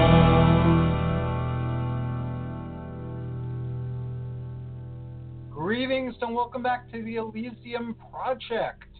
Tonight is our Path of Public Service episode, which is part of our Greater Age of Heroes initiatives. And I'm greatly honored to be concluding tonight's show with Astrid, who will be bringing us the Sussex Report, the 4 Elements, and much, much more. Greetings and welcome, Astrid. How are you? Greetings, Hercules. I made it back from Buddhist lecture and meditation, and it was snowing in Sparta. Snowing here, but not really sticking that much. But, it was a very pretty ride home, and I did make it. And rather than see the negative aspects, because we have had a very mild winter, and to say, oh, it's snowing, this is going to affect my ride, it's like, oh, isn't this beautiful? And I'm lucky that's not a major blizzard. So we get so used to things going our way that there's a little obstacle in the way. We tend to get very befuddled. You need to really look at the bigger picture, and that's a very important thing. Last week we talked a lot about perspective and looking at things from different vantage points, whether it be for the good of the community and man and woman, or looking at it for making dollars and cents. And there's got to be a balance, we said. And I'm looking at the local news. And I see there's some really interesting things going on. One is that there is a caregiver education program given by United Way. And they're holding an educational program presented by Rebecca K. Abenante, a healthy aging coordinator with Morristown Medical Center. She's going to share common areas of consideration when helping aged loved ones formulate their aging in place plan, like home modifications, assistive technology, healthcare services, community resources, financial concerns, and legal preparations. And this event is slated for Thursday, March 12th from 5 to 6:30, and it is at the Barnhill Care Center at 249 High Street in Newton, so you don't have to go to the Morristown Medical Center. They're bringing it here to Newton. You have to have a registration, so you register contacting Robin Ennis by March 5th. You can send an email or you can call a number, and I will definitely pass that along to you because this is a really important thing. And here's something I always talk about in terms of perspective, but it's also one of my themes for tonight, and I think I'm going to continue here and there when I can inject it, is the domino effect. Very often we wait to the last minute to deal with things, not because we plan to be a procrastinator, because so many aspects of life get in the way. And I think this particular program is phenomenal.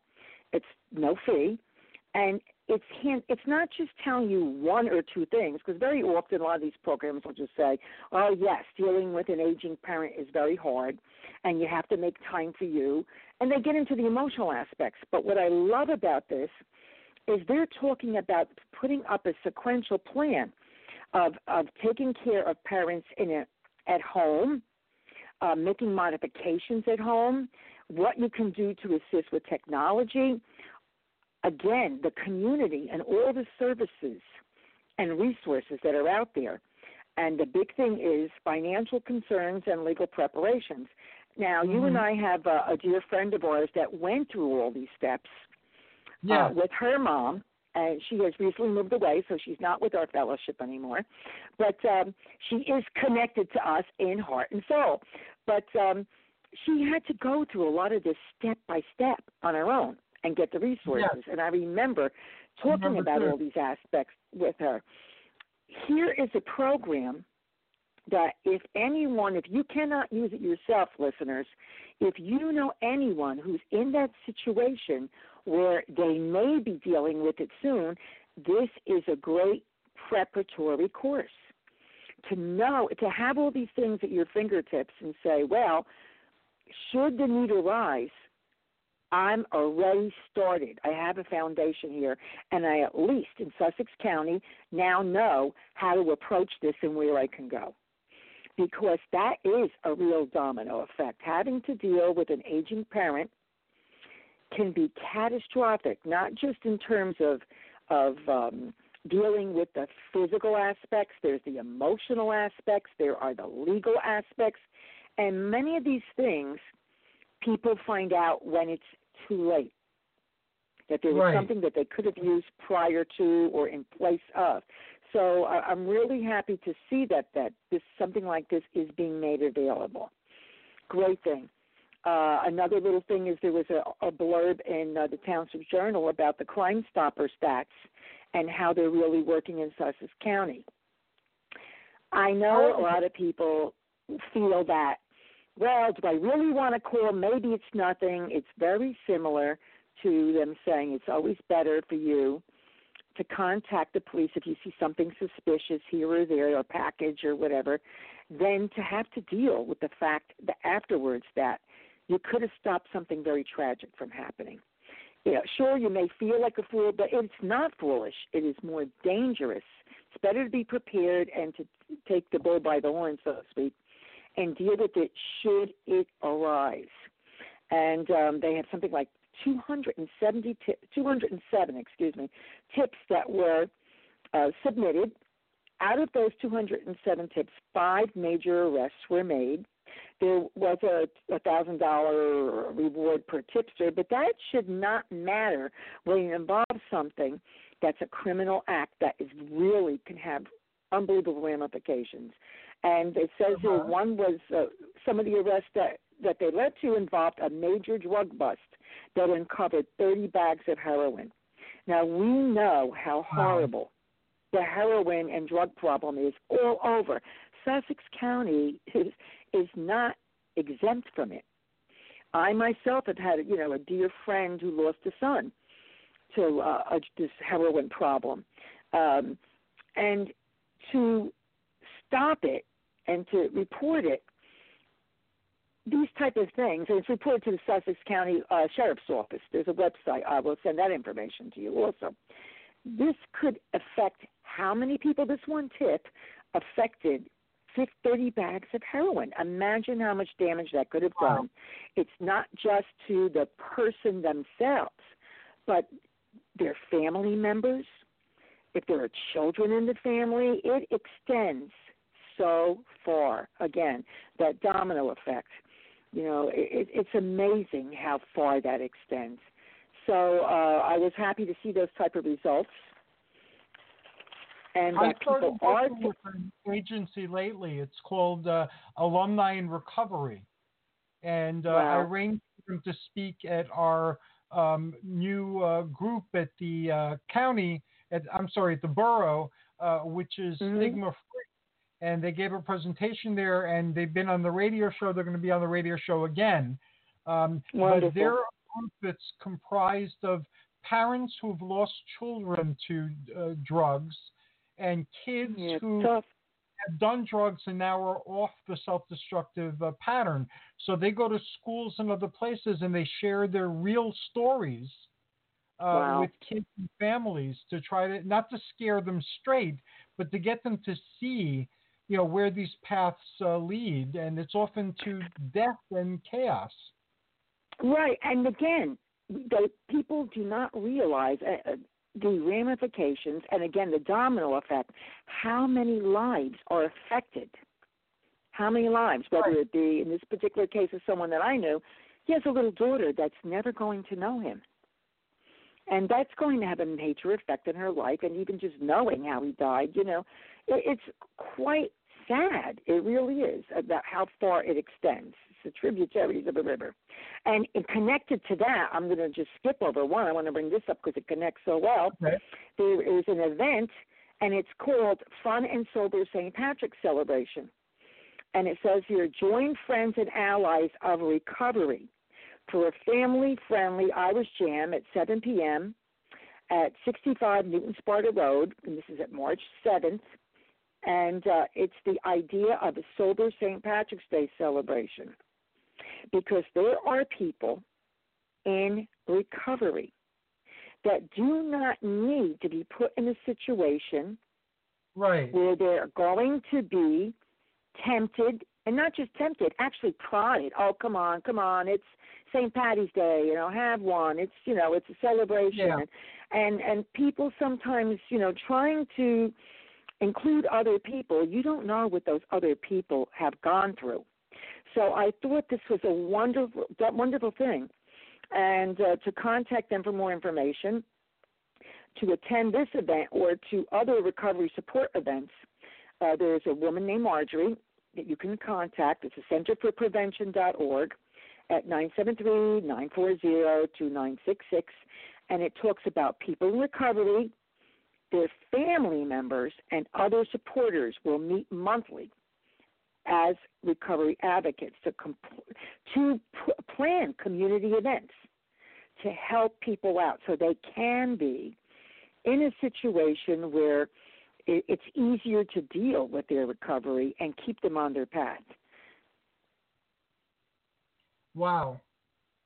That is awesome. Yeah, because you always hear about educational programs, and yes, you do have to have education, but how about a support system for people to continue,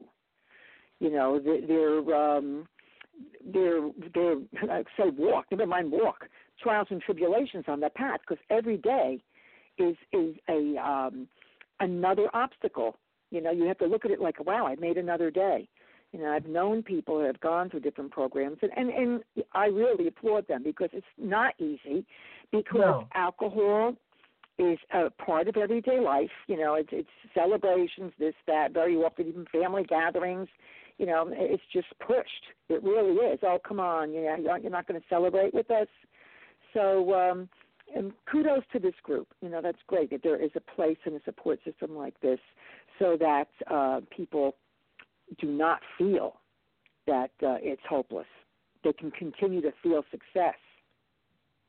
And another interesting thing is that they've extended the poster contest deadline. Project Help. They are having a art poster contest. The deadline is now March 20th. The winners and their families will be invited to a dinner award ceremony, and the entries will be displayed online and at Project Help events. And they're basically looking for children to tie into the community.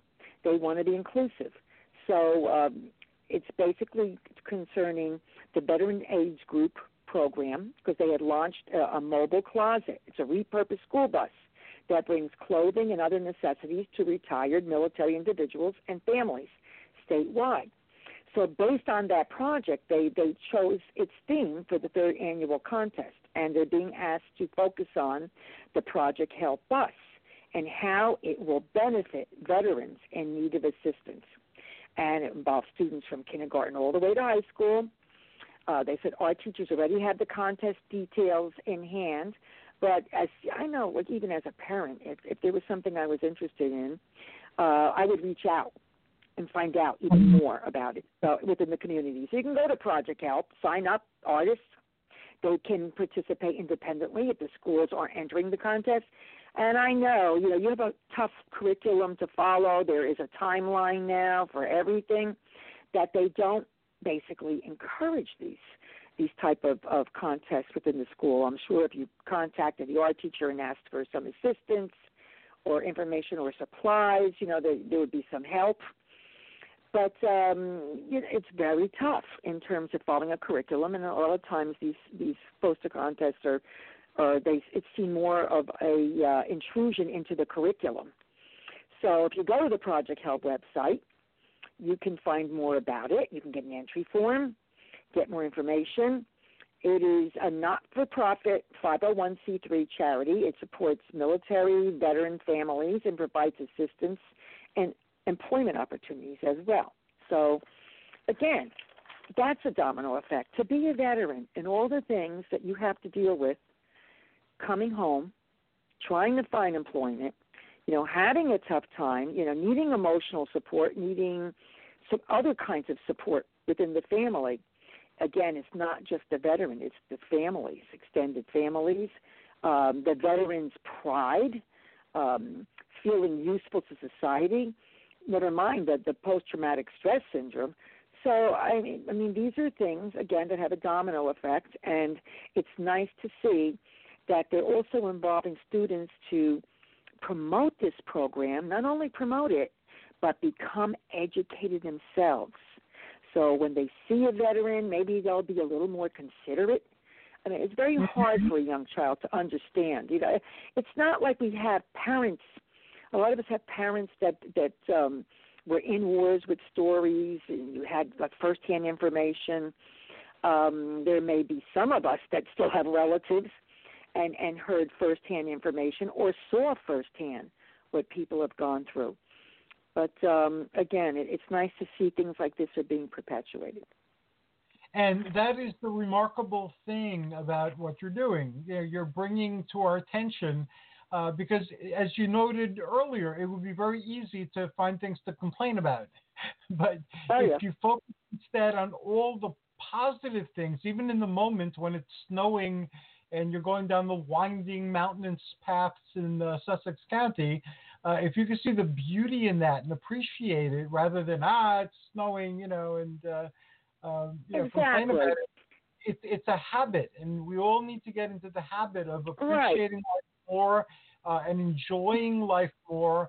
And yes, we're not going to be happy with every single thing that happens, but if you focus on that, you'll be miserable. Whereas if you focus on all the good things that are happening, not only in your life, but in your local area, you'll be amazed. Most definitely. And as we said, intent is important, and the domino effect, because, and that was funny because that was one of the things about the Buddhist meditation. We're talking about anger and happiness and how anger can just spread. They did a whole big study that, happiness spreads. When you're happy, you spread happiness, but that anger perpetuates even more. And you could see it on things like Facebook or whatever, or magazine articles like letters to the editor. People will go back and forth getting more and more vicious, like, can you top this? Can you top that? And what was the intent? Again, you have to go back and stop, pull yourself back in the background and say, well, what was the intent of this? Was this to get so out of control that there's just all this angry negativity, and I haven't even really, just all horrible emotion rather than being logical and trying to bring some positive or education and communication? And on that point, I have to laud Katie Rotundi, the chairperson of the Sussex Democratic County Committee, because she started something called Between the Chairs. And they had their first meeting this past weekend. They have a guest, and basically it's an interview thing, and it's open to, some party members to get to know their officials. And it wasn't a massive political thing where I did this and I did that, or trashing other parties or other politicians. It was not that at all. It was positive, very positive. She asked different questions, and the first guest was Josh Gottheimer, who was the representative of District 5, which includes Sussex County. And he talked about what led him to the political path, how he worked as a page and as an intern and answered the phone, in the office. And this poor lady never received a Social Security check. She, went on. And he could have very easily just wrote the note down on the pad and left it from whoever he was doing internship for. He didn't. He did a little research in the office. He made phone calls and got the lady's check for her. And he said there was such a feeling of satisfaction of helping someone that it always stayed with him. So, and it was great to hear that. And I do want to say, it's very often you hear this and that about this politician, that politician, and he is up for re-election, and this is not a conversation for his re-election. I'm not going to bat for him now.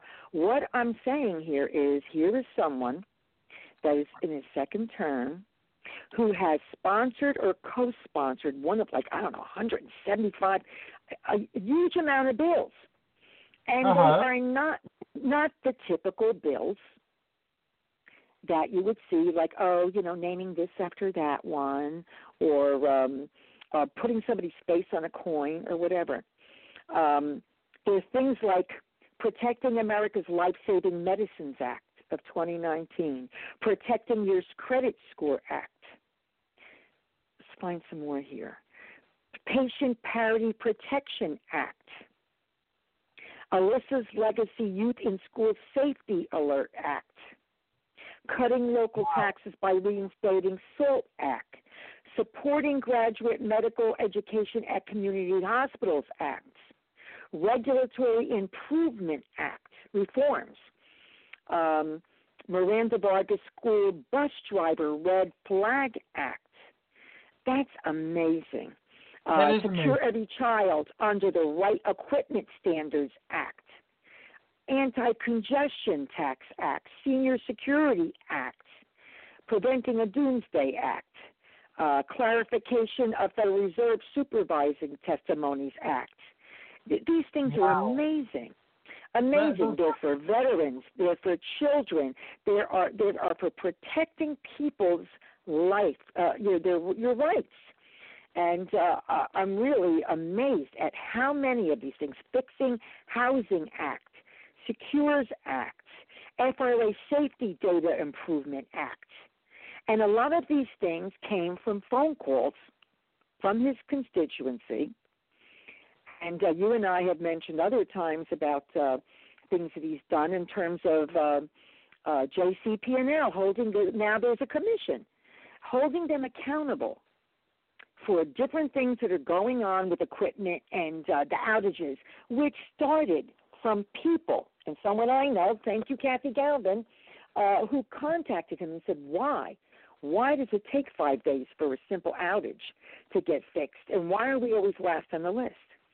And he contacted them, and it got the ball rolling. Same thing with Vernon, with those dump sites, that particular dump site that went on for how many years?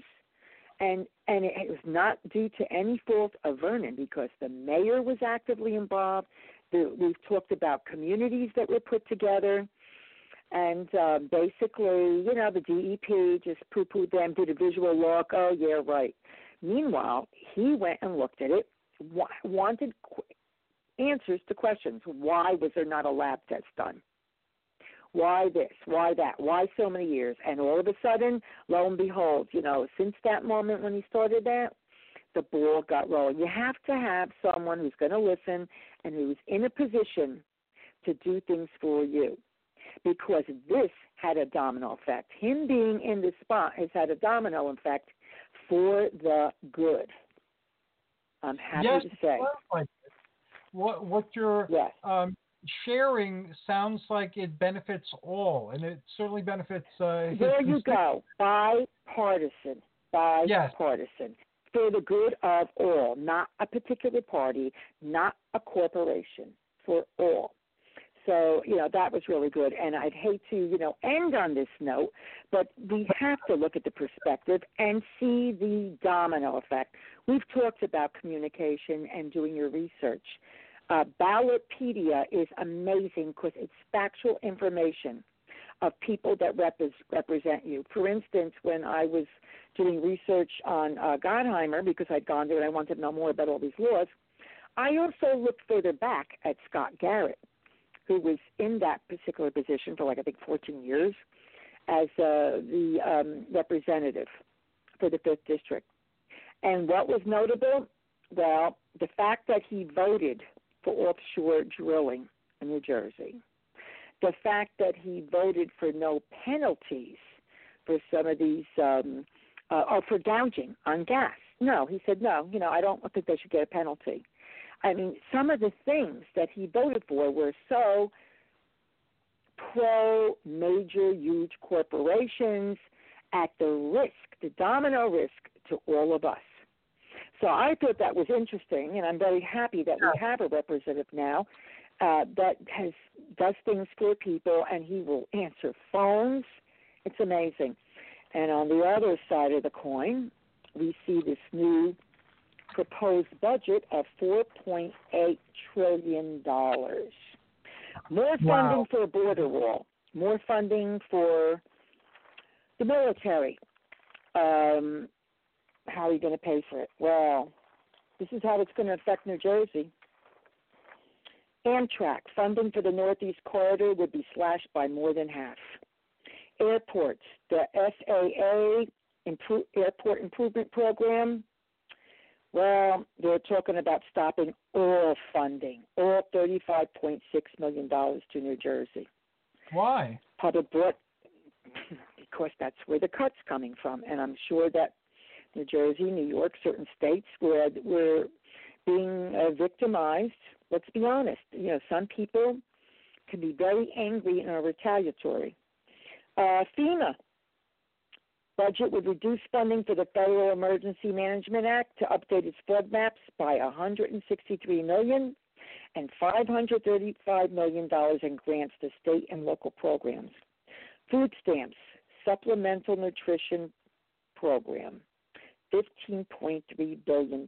New Jersey has 674,000 residents on them. They are not people. People have this idea that food stamps go to people that refuse to work. No. There are people that have menial jobs that cannot make it. They are living below the poverty level. Women that are not getting payment for their children. And then, of course, many elderly insisting on food stamps. Block grants to help New Jersey cities, too bad, eliminated. Public broadcasting, the budget would eliminate the Corporation for Public Broadcasting, $2.2 million. I guess it's not Fox News, so what can I tell you? Heating aid, propose eliminating home energy assistance programs to help low income. And again, low income means people that are working but making nothing to pay their heating bills. Heritage sites, I guess it doesn't matter anymore. The American Revolution National Heritage Area, they recognize the state's role in the Revolutionary War, and 54 national heritage sites eliminated. Investigating chemical accidents. These are the people, the Chemical Safety Board investigates accidents at chemical facilities. Eliminated. Medicaid, I'm very aware of what's going on, and I thought you wouldn't even know. No, and that ties into a couple other things with the EPA. Medicaid, 1.5 million New Jerseyans, more than 1 in 6 residents are covered by Medicaid in some way or the other, or the Children's Health Insurance Program. $9.3 billion out of the program. The poor and elderly and people with disabilities get this. Medicare, they promise not to cut it. Health care program for elderly, $8.8 billion reduction. And we have 1.6 million residents in the state on Medicare. Superfund sites. We have more Superfund sites in New Jersey than any other state. He would cut the funding for that by $113 million. And then there's, of course, welfare, the temporary assistance. Do you see that? It says temporary here. Would be cut by more than $200 million. There are many people that lose jobs for whatever reason, particularly considering the fact the way the job market is now. Corporations find it very easy to keep people as they need them. I don't want to hear how wonderful the employment numbers are, because there was something new in the paper that said, oh, no, employment numbers are not that great now. Well, no, they were very good for November and December. Why? And part of January, because it was Christmas help. It was Christmas help. Now they don't need them anymore. So these are frightening things, and people need to see the domino effect of them. And it's not a good thing. The EPA would lose 26.5% over the next year. And we know they're refusing to even look at studies anymore. Scientists that are working for the EPA now have a gag order. And here is a really interesting one. And we always talk about the code of conduct and violations. And that was, maybe people are a little more aware of that now when they talk about, when they saw what happened with the impeachment proceedings, that they were talking about violations of ethics, because in the public sector, you're held to a certain reputation and a certain set of laws. And if you're not sure about that, you look at any public servant, whether it be a teacher, a policeman, a city council member, a board of education member. You have to be careful what you say and what you do, particularly if it involves money and ethics. And I will point to this. The president wanted to strike down a law that prohibits companies from bribing foreign officials, calling the ban unfair to American companies. In the spring of 2017, he was at a briefing with Rex Tillerson, then the Secretary of State and AIDS, and there was a mention of a bribery allegation, and he said that he wanted his help in scrapping, and this is what the act is called, the Foreign Corrupt Practices Act. And it was enacted in 1977, heavily enforced, because it prohibits companies that operate in the United States from bribing foreign officials to obtain or retain business. And it is a major factor in corporate decision-making about operations abroad. And he felt it was unfair, and he wants the bill to get stripped down.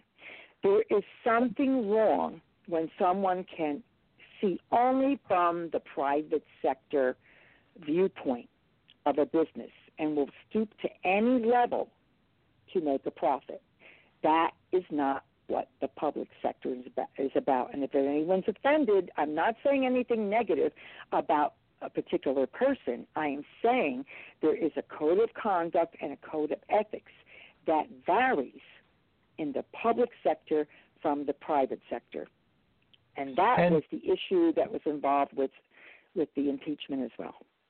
And that is something that we keep coming back to, and it's very important to look at it because, again, we need to be responsible for our lives, for our society, and for our world. So thank you for drawing our attention to these things as well so that we know where to look to get more information. I posted your link to Ballotpedia, and I'll be posting your other links as well.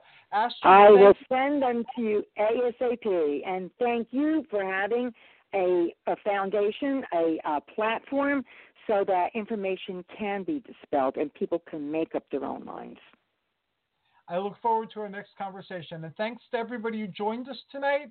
Until next time, this is all of us wishing all of you joyous journeys and amazing adventures.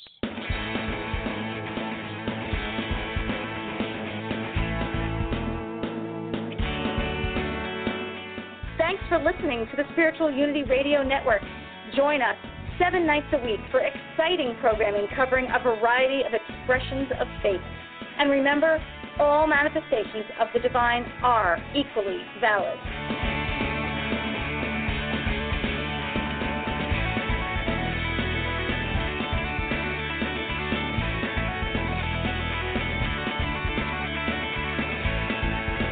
Bye.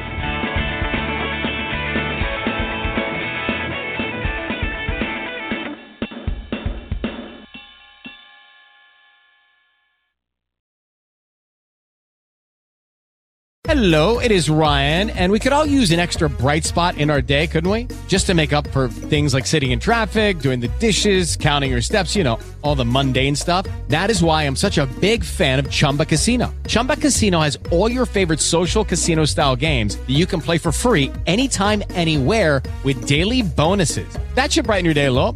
Actually, a lot. So sign up now at ChumbaCasino.com. That's ChumbaCasino.com. No purchase necessary. VGW Group. Void where prohibited by law. See terms and conditions. 18+.